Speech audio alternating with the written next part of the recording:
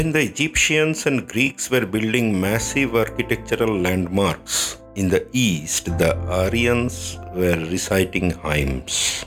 They did not bother to paint or build palaces. They did not make pyramids. In fact, they left nothing but voice. Why?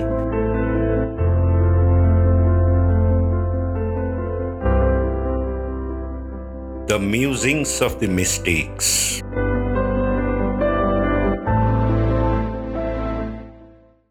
A happy life is more about shedding layers than adding more.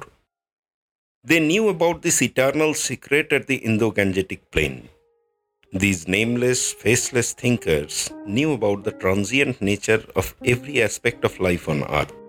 Unlike today's mankind, they saw the folly in the celebration of ego, or their ego was so profound that it failed to engulf the entire existence. They said anything alive eats, and whoever eats gets eaten. Hence, an individual's life was meant to be consumed anyway. They saw life as a continuous process of sacrifice until the final breath dissolved into the eternal breath of nature to take the form of another spark of life, another time, another day. Sacrifice into the fire held the central station in their ways. In one passage of early Veda, they said, when one ran out of every material possession, the object of sacrifice would be oneself. The ultimate submission of ego, the self, into the fire. Such spirits roaming the Indo-Gangetic plain was not likely to set up imposing castles and forts to leave footsteps to remind the world of tomorrow about their existence.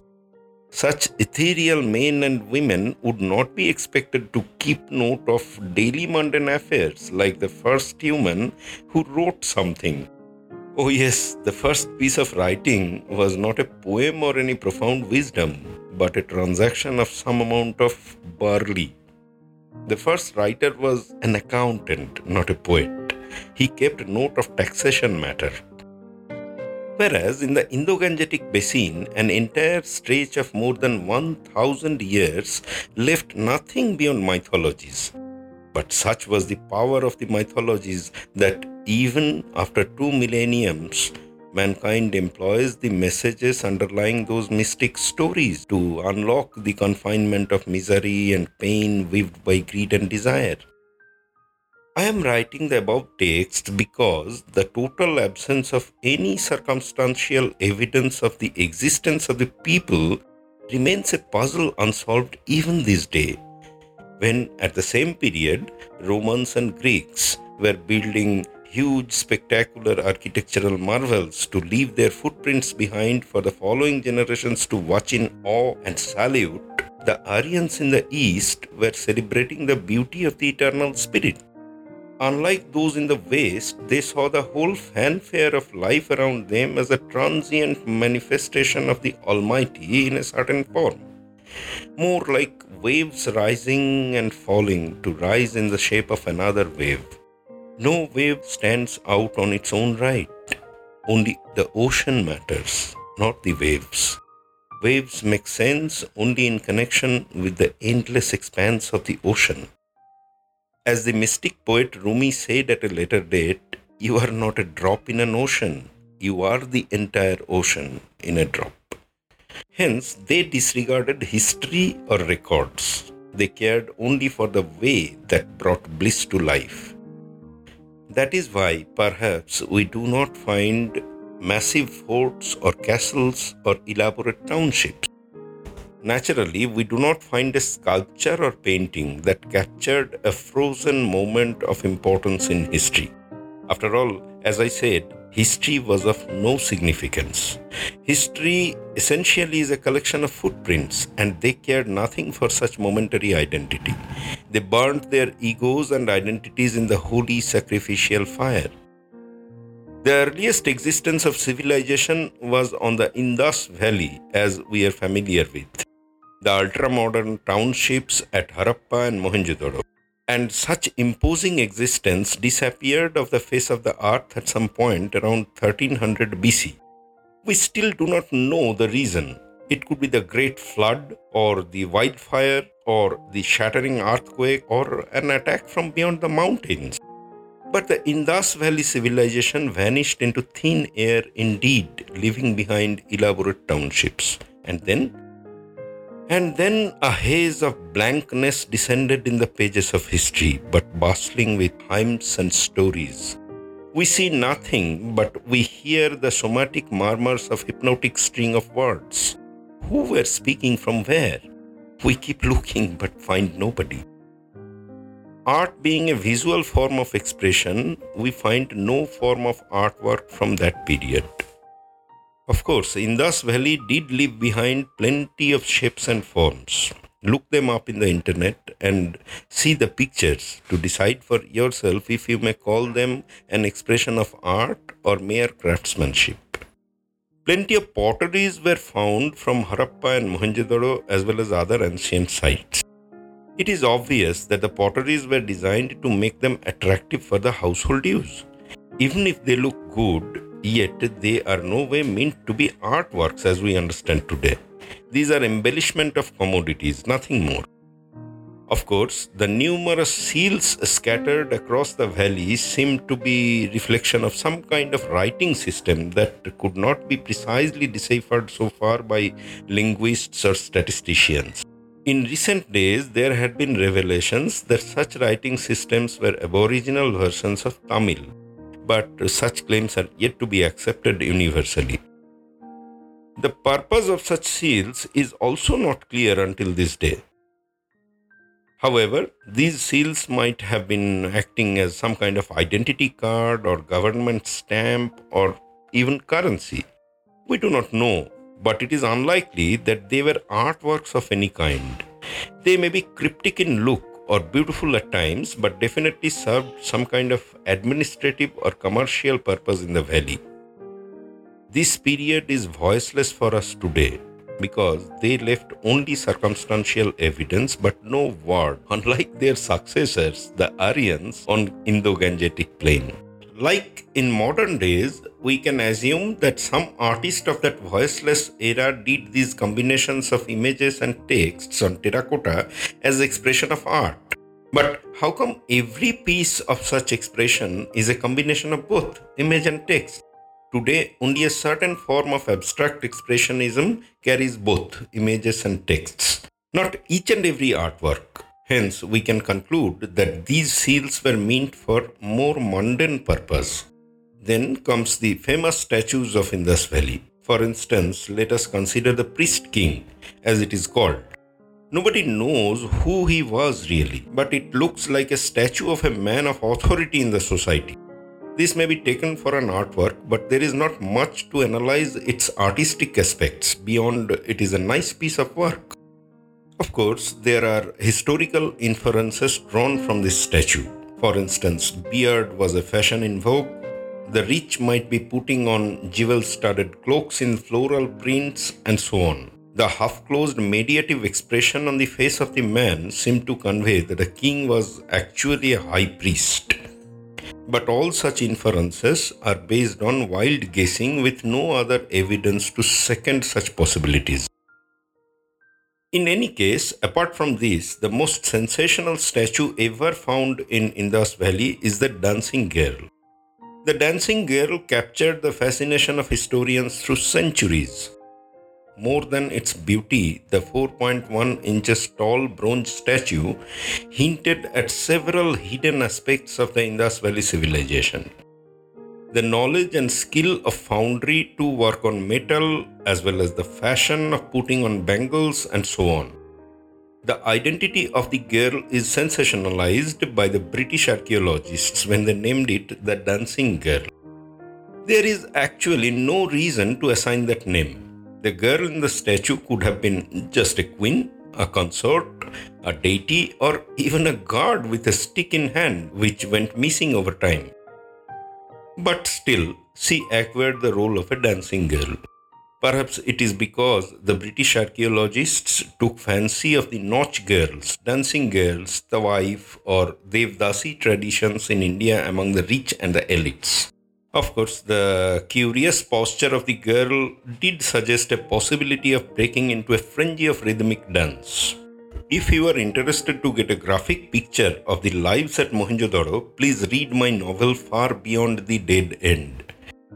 I had spent almost a decade trying to get a comprehensive idea of their lifestyle, eating habits, rituals, and man woman relationships. I visited several sites of the ancient civilization. Of course, most of it falls in the present day Pakistan. But I could arrive at only a collection of countless dots. Connecting the dots required a good deal of imagination. I did that and wrote that novel. This novel will bring the missing civilization alive before your mind's eye. But as described before, history ceased breathing suddenly. Roughly since 1500 BC, circumstantial evidence of human habitation stopped showing up. Needless to mention that no artwork emerged from beneath layers of soil. Interestingly, paintings, or to be precise, frescoes, peep through the window of time only after more than 200 years of death of the Buddha. Since Buddha's revelation stemmed partly from the worldview of Upanishad, the very aim of discarding the ego was a pivotal point in early Buddhism too. The way of dropping the trains of thought did not allow a room for past or present. Dropping of the past demolished the identity, hence the ego. Dismissing the future erased ambition and desire. Living in the moment relieved one from the bondage of materialistic tug of war. But at the same time, the mortal body of flesh and bones, qualifications and certificates gained in the past did not matter too. Hence, even Buddha as an individual did not stand for any specific attention. In fact, at a later date in Zen tradition, when a disciple is asked, "What will you do if you see the Buddha blocking your way?" the reply expected is, "I shall slash the Buddha by the sword and move ahead." So, until 200 years of Buddha's death, painting with likeness was not advised for the followers, because portrait or statue of some individual meant paying respect and attention to a particular form and shape in flesh and bones. In fact, some experts hold the view that early Buddhist art was aniconic. For instance, the Bodhi tree was painted or sculpted to represent the enlightenment of Buddha. However, arrival of Alexander the Great and later his army left behind infused the Greek spirit into the Indian context. At a later date, further impact was made by Bhakti traditions in Hinduism, hence entered statue of Buddha in Indian art. I would like to elaborate the first flash of artworks during Buddhist era. It all began in Sanchi. And why? Why in Sanchi of all places? Because Sanchi was the birthplace of the wife of the emperor Ashoka, and it was also the venue where the emperor got married. But how is the emperor connected to the earliest display of artistic spirit of the Buddhists? After all, isn't art supposed to be a free spirit, free from all mundane cobwebs, free from commercial humdrums? Not really, as I explained in each chapter. Emperor Ashoka, after the bloodbath in the war of Kalinga, became averse to violence in all terms and found peace in the ways of the Buddha. He became a Buddhist. He was one of the best rulers of history of mankind who employed a perfect blend of religion and politics to bring harmony in society. He had launched an elaborate mission to set up a full-fledged Buddhist monument blended with his own icons as the ruler. The Ashoka pillars with inscriptions of his messages stand side by side with the stupa under which rested the relics of Buddha. A wide range of beautiful reliefs describing the earlier animal and human lives of Buddha as described in Jataka tales and the life of the Buddha in person. Now the question is, why this grand initiative was taken? What was the driving force behind it? Was it pure artistic passion or something else more mundane that we refuse to attach with the novel act of creativity? For that, we must look at the socio-political backdrop of the period. Until Buddhism appeared in the Indian subcontinent, it was the land of Hindu spirit. The priest community and thereby the Brahmins were powerful enough to pull the strings of social protocols and lives. At the same time, there were kings, the Kshatriyas. Brahminical claim on divinity was naturally stronger and often competed with that of the kings. Hence, the kings could not piggyback the Brahmins to get close to divinehood. They were competitors. Coca-Cola and Pepsi cannot promote each other and get elevated as a brand. In such case, either will die. But Buddhism did not come with materialistic aspirations of ruling the mass or controlling the lives of people. It came with the message that hinted at the key of salvation from the bondage of earthly suffering. Hence, there was no contest between kings and the Buddhist sages. Rather, they complemented each other with a possibility of attaining higher station in the eyes of the subjects of the land if the king could associate himself with the Buddha. Moreover, there was the business community, the merchants and traders. They too found Buddhism and Jainism as a choice of religion better suited for their purpose. The idea of non-violence saved the animals that suited their trade. Hence, business community too supported Buddhism and saw to it that it survived among people. At the turn of 300 BC, kings as well as merchants grabbed Buddhism as a lifeline to save their own interests. On the other hand, consider Hinduism for a while. As I explained in the beginning of this chapter, that the Vedic people of early days had no drive for building monuments or leaving footsteps. Hence, they did not paint or build palaces, but their idea and thoughts were transmitted through generations after generations. Over a very long period, the face of Vedic ideologies transformed radically with newer and newer scriptures conceived due to the assimilation of cults not originally belonging to Hinduism. And the social fabric was paralyzed by the shackles of caste system dominated by the Brahmins. All said and done, Hinduism was already deeply entrenched into the spirit of society through more than 1,000 years. There was no need to take any special marketing initiative to spread its wings. It was already there, whereas the new entrant, Buddhism, needed a vigorous push to make its way into the souls of the people. And for the reasons mentioned, Buddhism had the backing of the kings and the merchants. Well, who had the money and manpower? Of course, the kings and the merchants. Imagine when a new powerful brand arrives in the market dominated already by an old product for a very long time. Only way to establish the new brand is to pump huge and aggressive marketing campaign so that the old fancy is replaced by the new fancy rather quickly. Or else the halo of the existing brand would eventually drive the new one to an ignominious demise. That is why Buddhism was launched by the kings and merchants in massive gusto. After all, the populace was not much literate. Most of them could not read or write. Hence, the way to educate them about Buddhism was through images. The narrative relief works of Sanchi served that purpose. Jataka and Buddha's recent life. And who financed the missions? The king, merchants, and common folks too. In fact, the Mauryan craftsmen did the relief works. By the way, Varaha Mihira tells us in his Compendium of Art and Architecture, Brihat Samhita, that the social rank of an artist was no more than a lowly musician or a dancing girl in the context of that time. But still, at this stage, Buddha was not yet represented in human form. Perhaps the original spirit of Buddhism was still pulsating. Buddha's statue began to appear few centuries later due to a multitude of reasons. One was the influence of bhakti spirit in Hinduism, where elaborate Vedic rituals were replaced by an alternative path of pure devotion to the Almighty. That way, an individual needed a deity of himself. Hence, the way of salvation transformed from a community affair to an individual drive.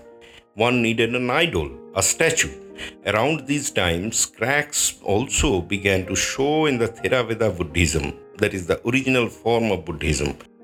Mahayana sect splintered away that idolized the Buddha.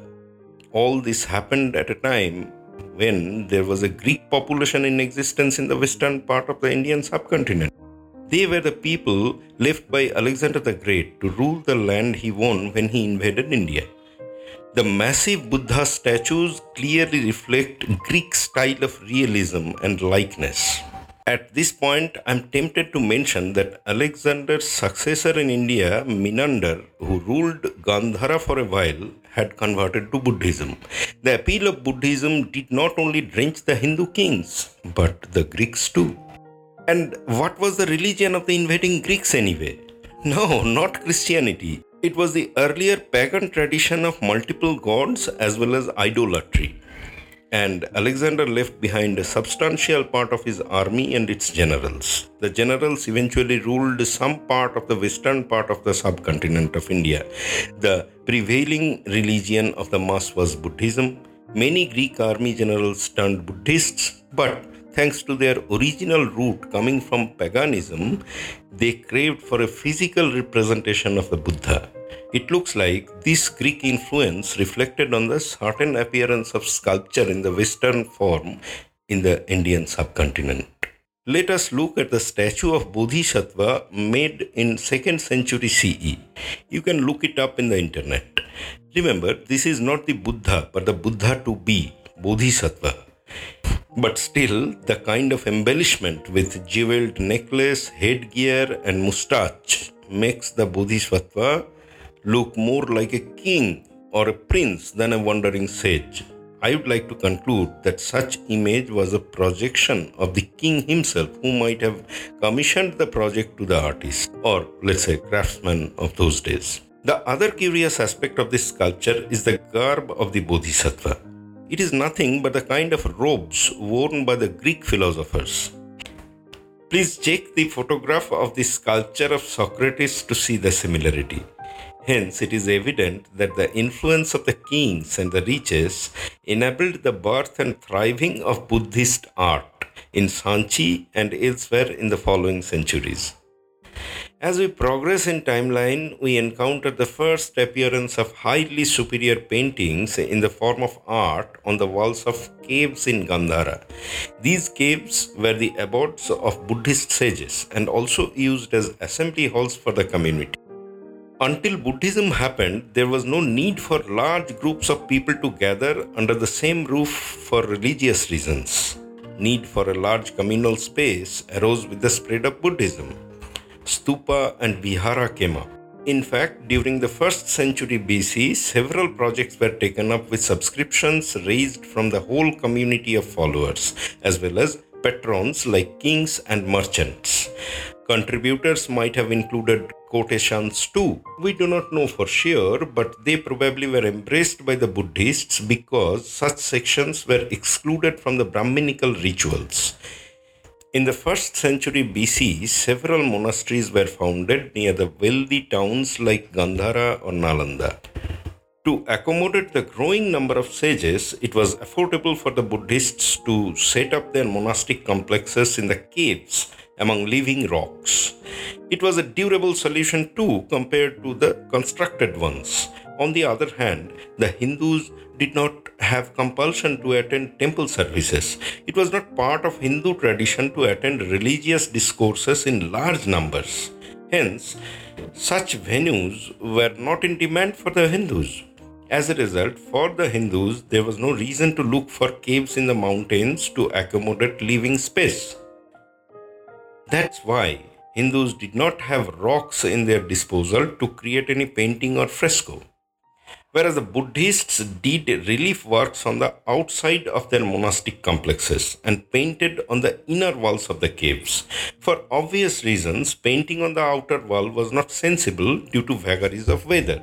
Even if they might have done so, we would not know. Rain and storm would have withered such fanfare of pigments away into the annals of history. In Ajanta and Ellora, we find many caves adorned with beautiful paintings describing various aspects of Buddhism. The purpose was the same, to educate the numerous newfound followers about its tenets.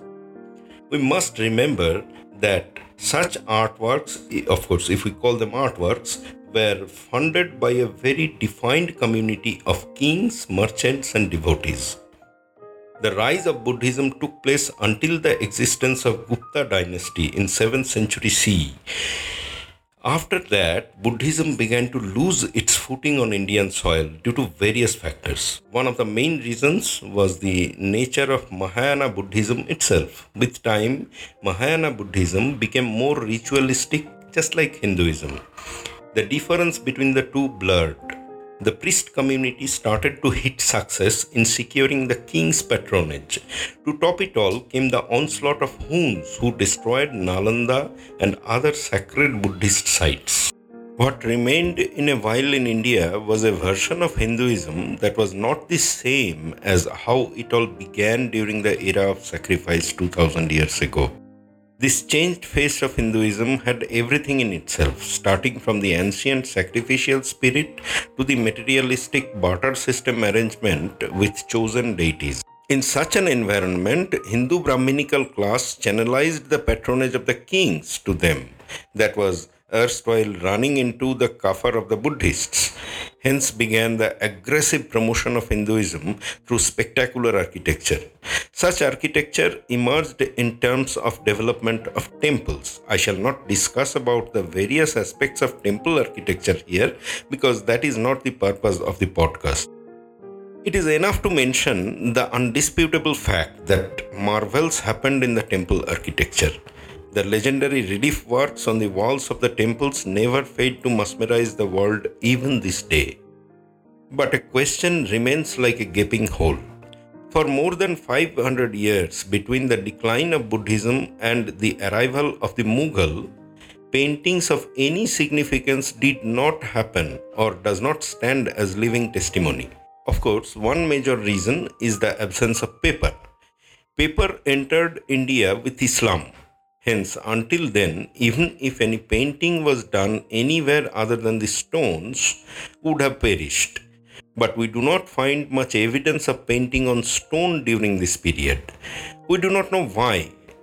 When the art of painting already reached a level superior to that in the West during Buddhist time, there was no reason to think that the artists in India were incapable of painting during this period. But they did not paint on stone. One reason could be the nature of Hindu temples. Painting on the outer wall was not sensible because the pigment would be subjected to rough weather conditions. That is why the outer walls carry relief works only. But the inner sanctum, which was the deity's abode, was dark and plain. There was no reason to paint on such wall which remained veiled with muted glow of a lamp or rather filled with shadowy darkness. Therefore, we are left with no way to find if people painted and what they painted during this phase. However, even if painting might not have been of any importance during the ancient days of Veda, yet this did not hold true later as time passed by. In Mahabharata, we find clear indication of portraits in vogue. In several Hindu scriptures like Kama Sutra that comes with a disputable period of origin, yet early enough, detailed guidelines of various aspects of painting had been described that stands valid even this day in totality. In fact, such description of 6 pillars of painting shows that the artists of the period knew much more about art than the artists of Greece or Egypt. It is now time for me to get back to my point that art did not thrive because of unbound passion and non-materialistic desire to create. Had it been so, some artist or the other would have sculpted something other than Buddha's life or past life on stone, but nobody did. At least some artists would have painted just a sky or a forest, not connected with the ventures of Buddha or Krishna or some other divinely figure. All of them painted or sculpted only what they were paid for. They mastered the skill of creating the best of the images or reliefs because that brought them food. Their creative art was directly connected to their hunger and desire to get prosperous. Even if we feel that the creative spirit of art is divorced from the mundane ruthlessness of materialism, it is not so in reality. Art survived just because some people wanted to earn their bread by painting a mango like a mango if the buyers wanted so. Crudeness of my observation may feel derogatory to the novelty of art, but I say this in relation to those who mass produce art because a certain form of art sells in the market, like today's Buddha or horse or Benaras Ghat in Indian context. I would call them craftsmen, not artists. If we call such craftsmen as artists, then indeed art is nothing more than a foster child of materialism. Let us take a pause here. We shall get back to the Indian context again later. In the meantime, listen. Can you hear the distant knocking on the door? Renaissance is at the doorway of the West. In the next episode, we are going to meet the grand revolution in art during the Renaissance in the West. Stay tuned.